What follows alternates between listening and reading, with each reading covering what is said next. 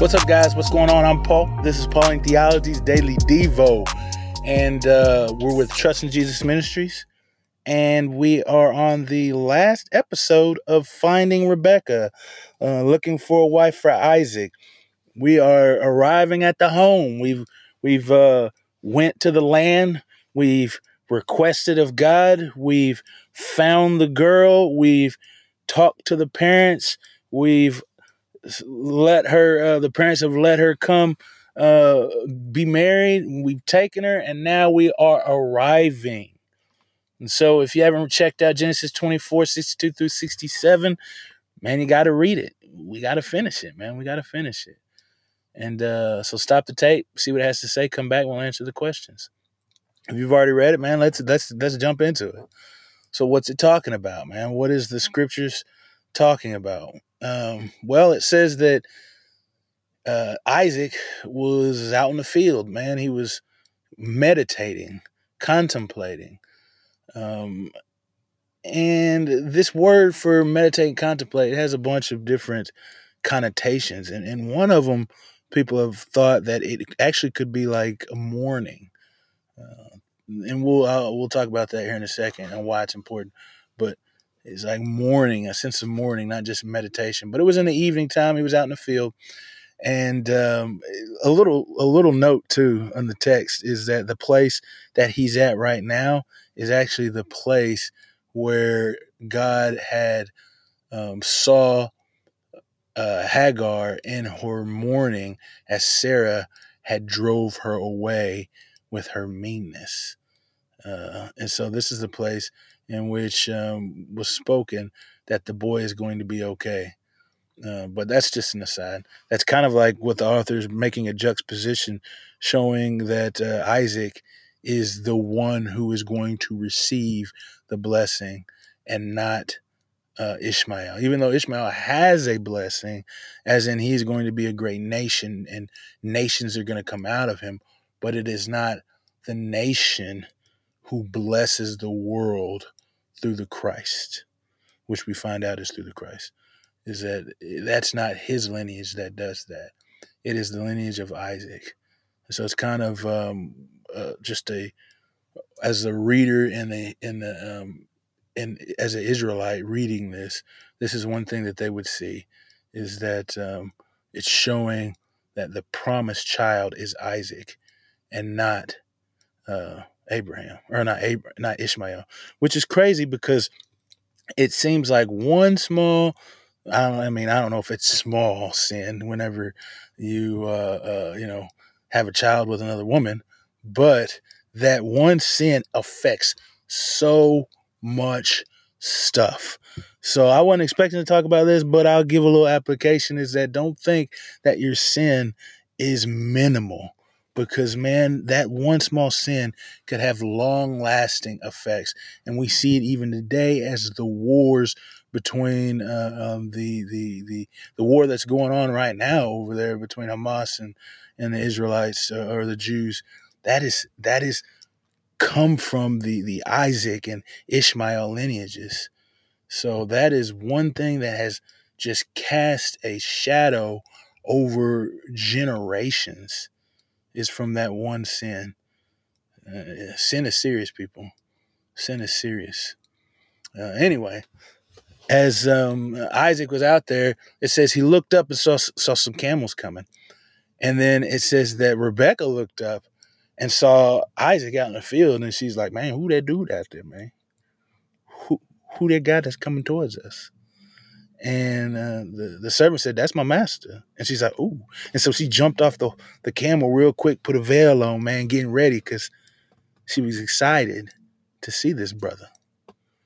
And so it says that as soon as he got there, the servant told his master, Isaac, all of these things that took place, all of the things that happened.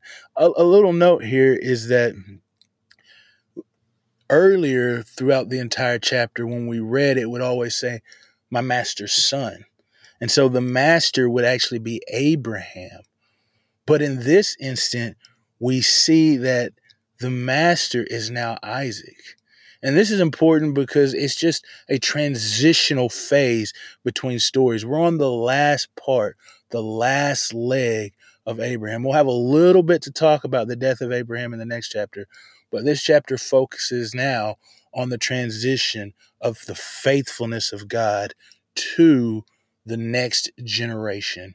And so Isaac is now become the master. And I talked a little bit about Sarah earlier and why that was important. Why the mourning, it could be the mourning of Sarah, is because Abraham's not mentioned at all in this. And so he's put aside. But Sarah is mentioned and her death is mentioned because now we find the new Sarah. And the new Sarah is Rebekah. Because it says right after he mentioned all these things, it says that Isaac took Rebekah into his mother's tent.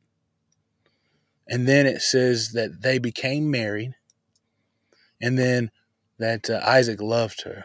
And that's one thing that's super important because Abraham, we've seen, really loved his wife. It was something a bit different than you might often think of in arranged marriages because we don't think like that these days. But Abraham loved his wife, but Isaac loved Rebekah. He loved her. And it says, and through this love, he was comforted for his mom. So Isaac, that's why I said earlier that it might be the fact that this word that we have for meditate actually could mean more of is saddened or grieved during this time, man. And this is a deep grief too, because this could be up 3 to I think 30 years, 36 years that Isaac has been mourning the loss of his mother.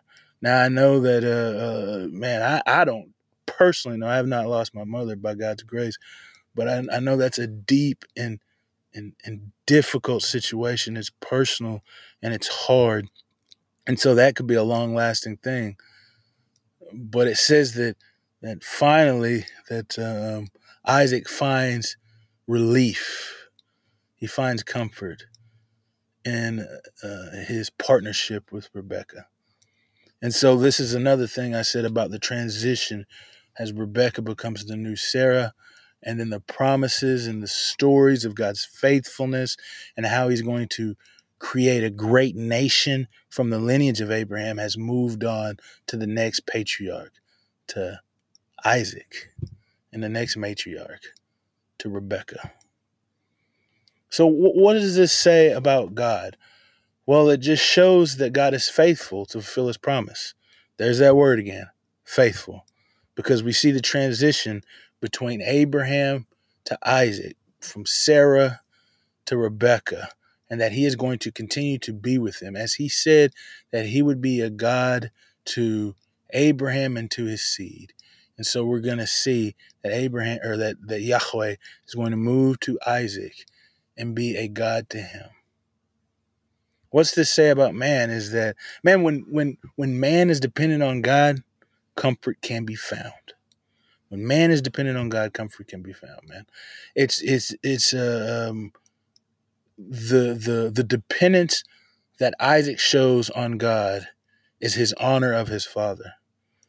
You see, I don't know, it never mentions that he was ever made privy or abreast of the situation that was going on about his